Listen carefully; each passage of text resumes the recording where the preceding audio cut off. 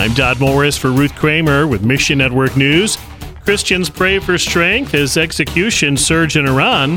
Veterans find their place of service in the U.S. body of Christ. Find your place in these stories and more right now on Mission Network News. State-sanctioned killings surge in Iran. 16 took place on Thursday alone, bringing the total to at least 112 executions in a 4-week period. According to the National Council of Resistance in Iran, authorities perform most executions inside prison walls. 3 of the men killed on Friday were tortured for months because they joined anti-government protests. International Media Ministries' Denise Godwin says of the Iran regime, it just shows what they're made of and who they are. They told the UN that they weren't going to do as many executions a couple of months ago, and here we are doing executions. Iran's government is one of the most oppressive regimes in the world. It's illegal to leave Islam, and Christians face never-ending threats. When I talk to people who've been imprisoned for Christ, they say the most important thing is to pray for strength. As its name implies, International Media Ministries uses media to shine the light of Christ into the world's darkest places. In the next 2 weeks, they're launching a social media piece about Esther and Farsi, the national language of Iran. We're hoping this social media piece will be a good tool to begin some deeper conversations. Survival is increasingly difficult in Lebanon, especially for Syrian refugees.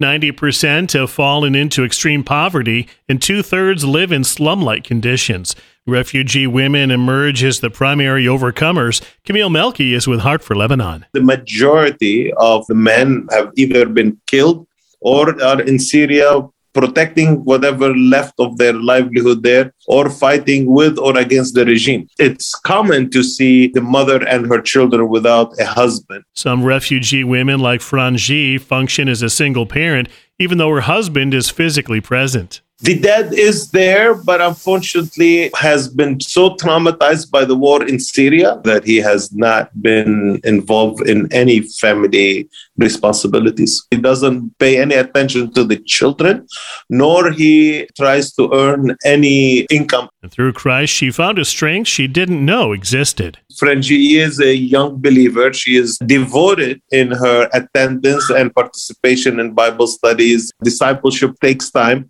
But we are already seeing a transformation in her behavior, demeanor, confidence in herself and in Christ. And a recent training event in the United States equipped veterans to serve in the local church. Steve Prince is an Army vet and director of Warriors Set Free, a division of Set Free Ministries. Warriors Set Free helps veterans build their faith, heal from the past, and win life's battles. Everybody has some baggage they're carrying around. Veterans have an extra layer of either combat experience or even at a minimum being away from their family for training.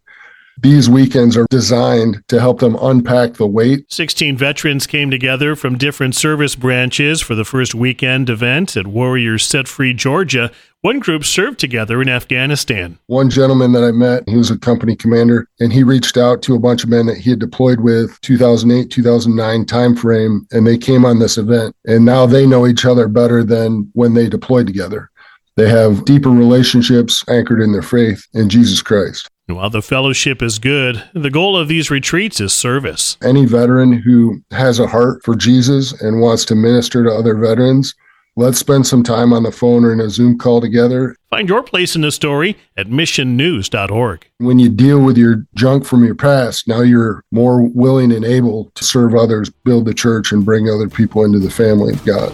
Mission Network News is a listener-supported service of One Way Ministries. This month, Slavic Gospel Association makes available the free book, Much Prayer, Much Power. From FGA's founder, it's a resource aimed at making your prayer life more vibrant. Get your free copy when you click the banner at missionnews.org. That's missionnews.org. For Ruth Kramer, I'm Todd Morris.